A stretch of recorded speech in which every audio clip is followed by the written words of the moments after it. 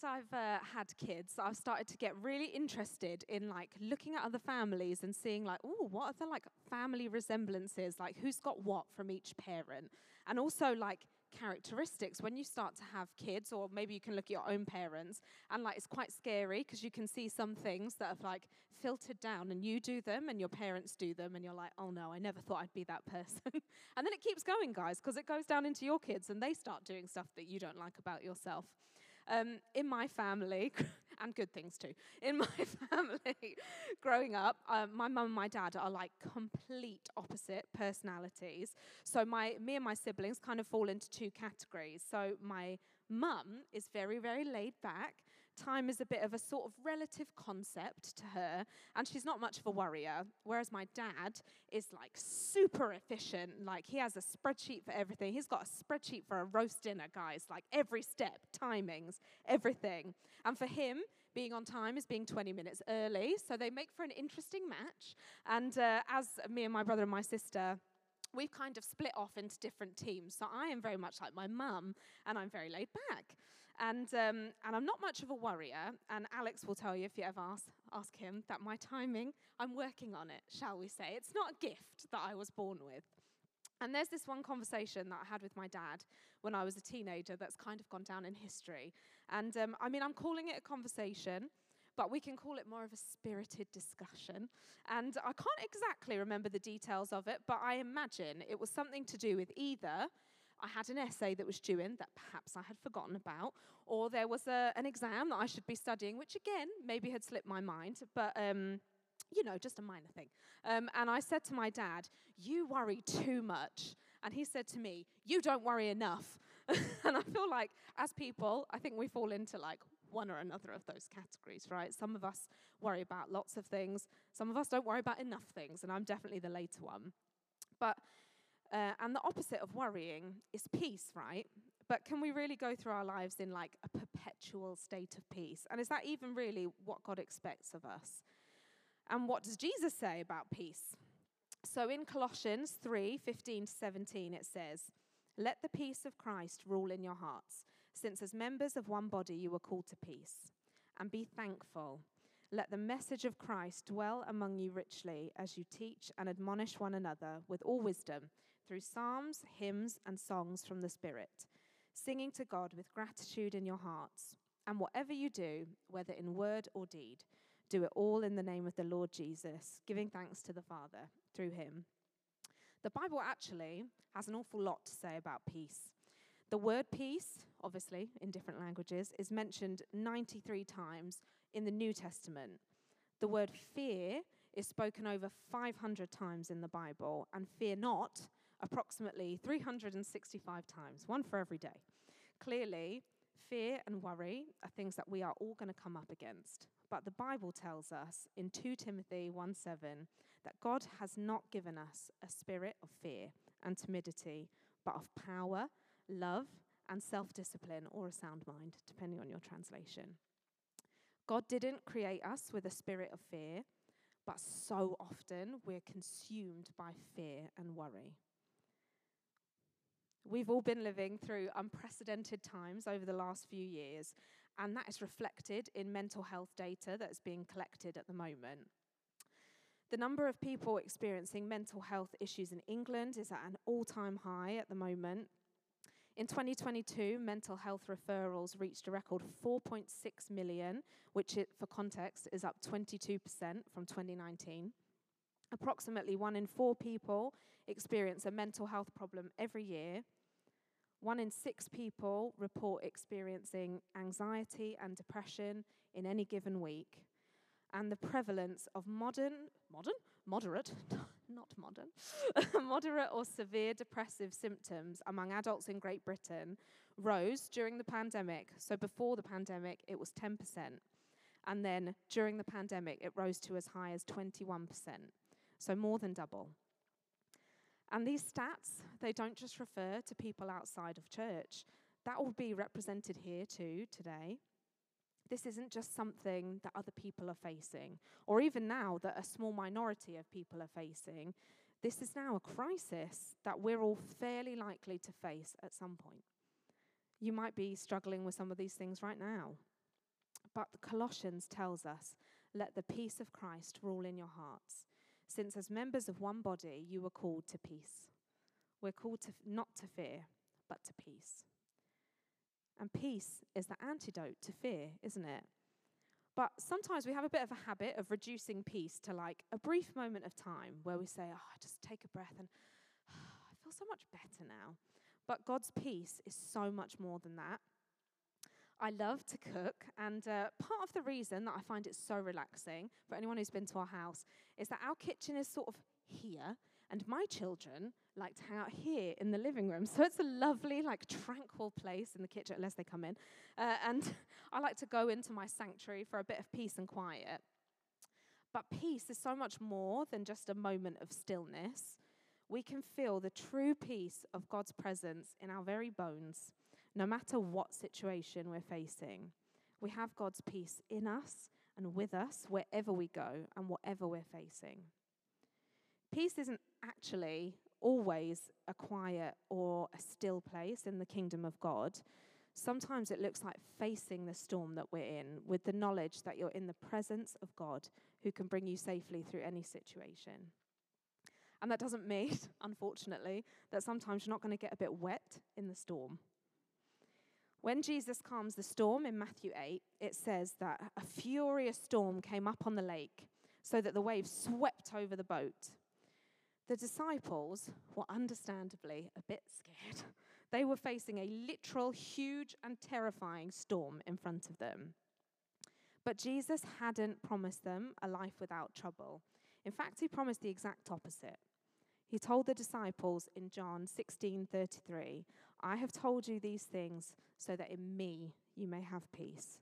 In this world you will have trouble, but take heart, I have overcome the world. So often when we're caught up in anxiety or fear, or we're facing something that just seems insurmountable, we try and get through it in our own strength, don't we? Rather than crying out to the one who's already overcome everything that the world can throw at us. Jesus doesn't promise us peace, but he does promise us peace in him. So what happens when Jesus is faced with the storm? What I noticed when I was prepping this, that I've never noticed before, is he rebukes the disciples first, and then he rebukes the wind and the waves, and there is peace. He says to them, you have little faith, why are you so afraid? And I always used to imagine that he rebukes them out of anger. Like Jesus is just so enraged with the disciples. They're always getting it wrong, aren't they?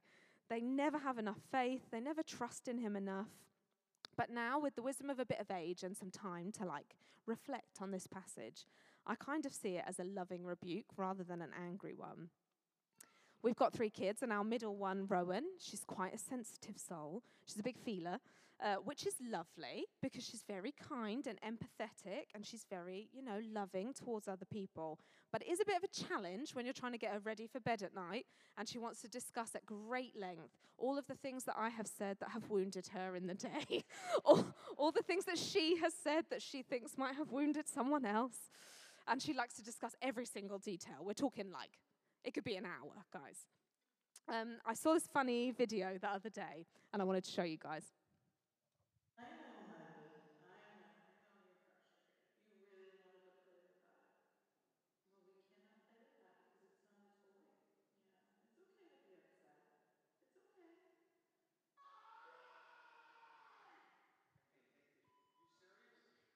serious? Didn't see that bit before. At least it was bleeped out.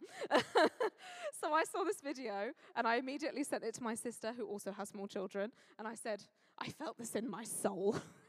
I feel like this very much sums up my parenting experience. In the morning, I'm very patient, and I listen, and I discuss things with my children. And then in the evening, when my reserves are a bit depleted, if I'm a bit hangry, or I need a cup of tea, I'm a little more like that later clip. But Rowan, because she is such a feeler, she always has what I feel is a slightly disproportionate reaction to if I have lost my temper, or if she's done something as well that really lives on with her. And what we always do afterwards, many, many minutes down the line, when she's calmed down, we always have a little cuddle. And we try and chat through, what has happened. And she started to do this, heartbreaking thing where she says, I thought you didn't love me anymore. And it like, oh my gosh, gets you right there. And I always say to her, there is nothing that you can do that will make me stop loving you. Sometimes I do get cross. Sometimes I lose my temper. But I will always love you. And in that moment, what I'm doing is I'm rebuking her, right? I'm rebuking her reaction to the situation. And I'm rebuking her belief about me that I don't love her anymore. But I'm doing it all from a place of love, not anger. And I like to think that that's what Jesus does when he rebukes the disciples in the boat. It comes from a place of correction because of love, not anger.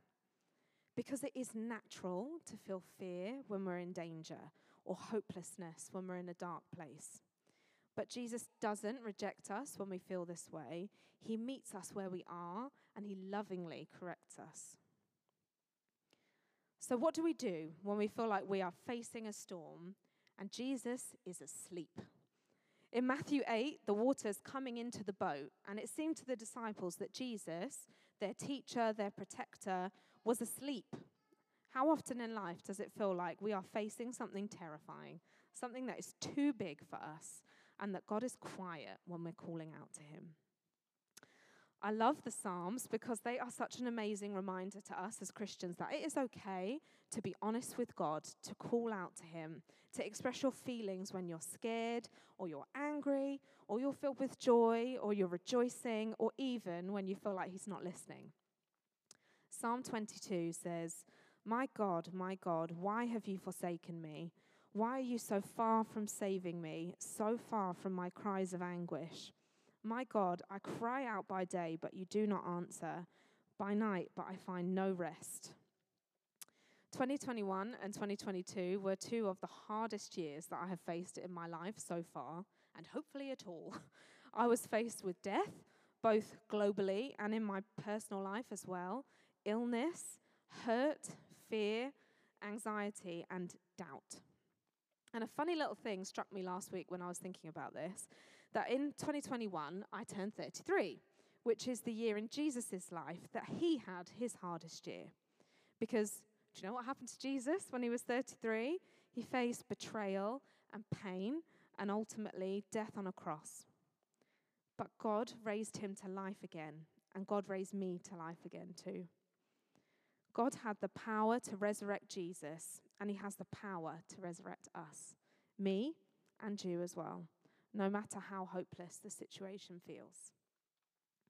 A few months ago, I came along to the evening service, and at the time, I was still in a pretty bad place, and I was feeling lots of anxiety and lots of doubt about God and his love for me and the promises that he'd spoken over me. And we sang a song that night that talks about bones. And we sang it again tonight, guys, because God is faithful. And it was such a great reminder to me tonight when I was feeling anxious about this, that God is still there and he is still reminding us of the promises that he's spoken over us. And that night, when I heard that song, it reminded me of where it says dry bones in the Bible, which is in Ezekiel 37, verse 1 to 6. And it says this: the hand of the Lord was on me, and he brought me out by the Spirit of the Lord and set me in the middle of a valley. It was full of bones. He led me back and forth among them, and I saw a great many bones on the floor of the valley, bones that were very dry. He asked me, Son of man, can these bones live? And I said, Sovereign Lord, you alone know. And something that really jumped out to me when I read this is that it says that the bones were very dry. And I don't know how much you guys know about the human body. Lots of you are studying medicine, so hopefully more than me. But I'm about to get very deep and scientific. The body, inside, quite a wet place. So if you've ever very scientific. If you've ever broken a bone and it's come through the skin, there is blood, there is gore, there are things that I don't understand. Bones are not dry things. And it struck me if we were to die, it would take an incredibly long time for our bones to be dry. For bones to be very dry, the bodies that they've come from would have to have been dead for a really, really long time. And the passage goes on to say, this is what the sovereign Lord says to these bones. I will make breath enter you, and you will come to life. I will attach tendons to you and make flesh come upon you and cover you with skin. I will put breath in you, and you will come to life. Then you will know that I am the Lord. And this just summed up to me so perfectly how I was feeling at that time. Like I was just dry bones lying in a desert. I felt like I was beyond God's help, that I was beyond his hope. I just felt dry. But the Lord spoke those words to me, and he actually speaks them twice in the passage. I will make breath enter you, and you will come to life. And I think that speaks as to how God, he didn't just make us and breathe life into us when he first made us, but he goes on over and over and over again, breathing life into us. No matter how dry we feel, no matter how far away from him we feel, and no matter how full of fear we feel like we are, God can and he will make his breath enter you, and you will come to life if you let him. Even the driest of bones can be made into functioning bodies with blood and tendons and breath when the power of God enters them. God can rebuild you piece by piece until you're alive again. Towards the end of last year, I went to a women's conference and we sang a new song, new to me anyway. When I feel like ruins, you see foundations to build your kingdom here. We sometimes feel like we're too far gone. We're too filled with fear for God to love us, let alone to use us. But God sees our ruins as the foundations for his kingdom. He sees our bones as the foundation for his life to be breathed into us. And since that day, God has been slowly rebuilding me. And I faced setbacks. You might have noticed that we're living in a very fallen, very broken world, and we will keep facing fear and death and brokenness. But we can do it with the breath of God inside us and the presence of God going before us, going behind us, and beside us. God isn't scared of our mess. He just wants us to bring it to him so that he can rebuild us. There is not one person in the Bible who hasn't felt fear or doubt or hopelessness. And I hope that encourages you today. Even Jesus did. The night before he was crucified, he prayed in the Garden of Gethsemane, "My soul is overwhelmed with sorrow to the point of death." On the cross, before he gave up his life, he quoted the psalm that I read earlier, my God, why have you forsaken me?" So many of the people that we see doubting or feeling fear or hopelessness in the Bible are leaders or people that we might think of as heroes of the faith. Even Jesus himself. Fear and doubt and pain don't exclude you from the kingdom of God. They're the building blocks that God can use to build his kingdom in you and through you. The passage from Colossians that we read at the start talks about peace, right? And how we should live as people of peace. Now, in our translation, it says, "As members of one body, you were called to peace, and be thankful." But there is no word for "and" in biblical Greek. This is all just one statement. As people who've been called to peace, we should be thankful. Remembering God's goodness and his kindness helps us to lift our eyes above our current situation. People sometimes say there's like a really simple formula that you can use to remember when you want to pray. And that is TSP. You've probably heard it before. Teaspoon. Thank you, sorry, and please. And we always want to start by thanking God for his steadfast love and his faithfulness. And these can be the things that pull us through when we're coming up against darkness and fear in our lives. There's a really simple thing you can do, which is to keep a prayer journal. It can just be a way of like noting down things that you're praying for, things that you're hoping for. And you can look back on it and see the things that you've prayed for where God has answered your prayers. Maybe ones you don't even remember praying. About 5 years ago, we were moving house, and we found an old prayer journal from when I was about 16. I used to share a room with my sister when I was a teenager, and we went through a phase where we would pray together every night, and we would write down our prayers and the people that we were praying for, and we would try and listen to God and see what we thought he might be saying to us, and we'd write it down. To be honest, I'd completely forgotten that we even did this till we found this prayer journal. But when I went back and I had a look through it, there were so many answered prayers in there. And Alex came across one page, and it had like different letters of the alphabet on it. And he said to me, what was it you were praying about? And I said, oh, well, each of those letters represents one of our friends that we were praying for to become Christians. And do you know whose name was on there? Alex. And I don't think of myself as a great evangelist by any means. It doesn't come naturally to me to talk about Jesus to people who don't know Jesus already. I'm quite a big people pleaser, and I'm always a little bit scared, to be honest, that people will be offended or horrified. So it's not something that is comfortable for me. But there was something about Alex, and we weren't dating then, in case you think that's what it is, that I just felt like God had just really put him on my heart, and I just felt like I need to keep inviting this guy to church. So I did, and he kept saying no, but I just kept doing it anyway because I felt like God had asked me to. And till we found this journal, I honestly didn't even remember that we'd been praying for him to become a Christian. But God did remember, and he listened, and he was faithful. Alex came to church a few months after that, and he encountered Jesus. He was filled with the Holy Spirit, and his life has been transformed. It's such a powerful thing to look back on what God has done for us. Even more so when we're filled with fear and anxiety. When we look back on the prayers that we've prayed, when we're full of fear, we can see how God has fulfilled them.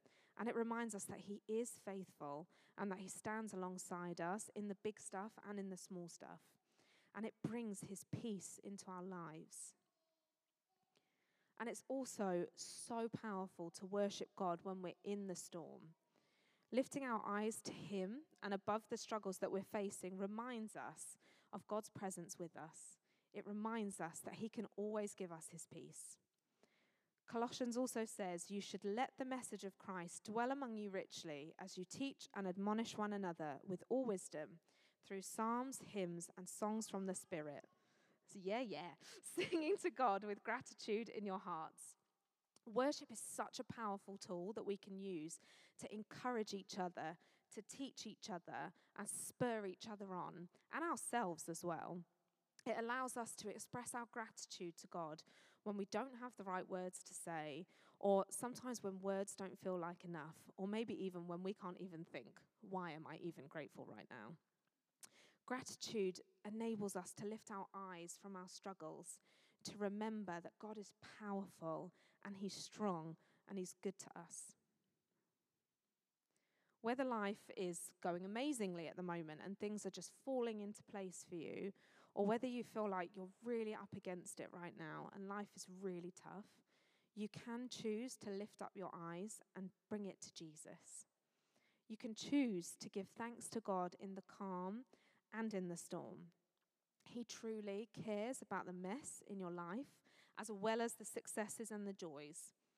He wants to rebuild you when you feel like things are in ruins, when you feel like you're dry bones in a valley of dust. He wants to be with you in the storms of your life. Earlier on, I read the start of Psalm 22, where David is calling out to God, where he feels like he's alone and that God is nowhere to be found. My God, I cry out by day, but you do not answer. By night, but I find no rest. But the psalm doesn't end there. It goes on to say, yet you are enthroned as the Holy One. You are the one Israel praises. In you our ancestors put their trust. They trusted and you delivered them. To you they cried out and were saved. In you they trusted and were not put to shame. When we feel like things are hopeless and we're filled with fear, we can bring those situations to God with honesty. David never shies away from God about talking about his anguish.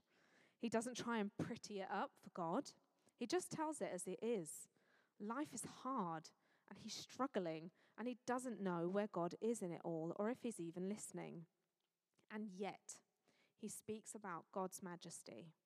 You are enthroned as the Holy One. You are the one Israel praises. Even in fear and uncertainty, David recognizes that he can put his trust in God, that he can lift his eyes up, and that God will answer. We see the same thing when Jesus prays in the Garden of Gethsemane, "My Father, if it's possible, may this cup be taken from me, yet not as I will, but as you will." Even in anguish and in fear, he surrenders his will to God. He lifts his eyes up to heaven and he trusts that his Father will answer him.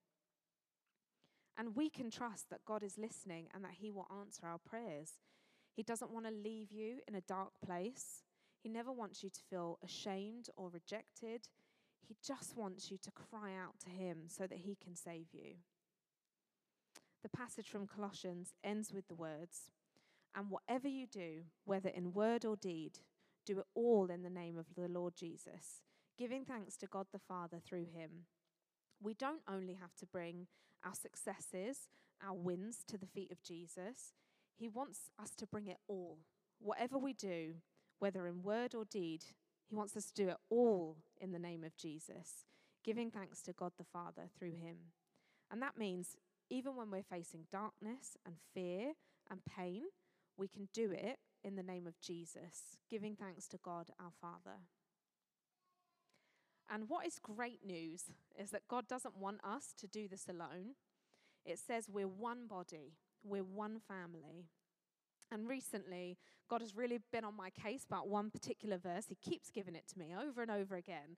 And it's a passage in Exodus 17. And basically, Moses is watching the Israelites fight a battle.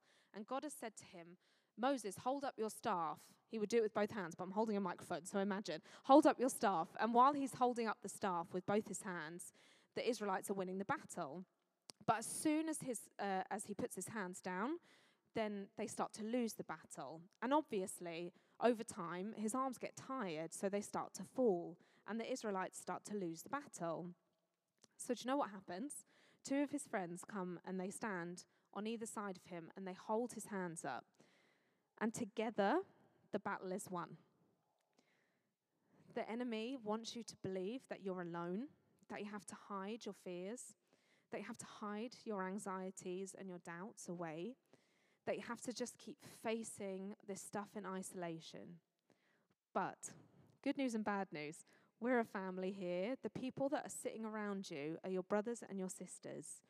So let them hold up your hands when you're weary so that we can win the battle together. I want to challenge you today to be bold and ask people, how are you doing? Where are you at? How's your walk with Jesus? How is your life? It is scary and it's vulnerable to ask each other these sorts of things and to open up about the things that we're facing. But shining a light on this stuff allows God into the storm. When I started to open up to people about how I was struggling, it just allowed God's light to break into that darkness, and it allowed him to start healing me when I didn't even know if I was ready for that yet. Colossians says, "Let the peace of Christ rule in your hearts, since as members of one body, you were called to peace." We're members of one body. We're not individuals who are trying to do this alone. We're called together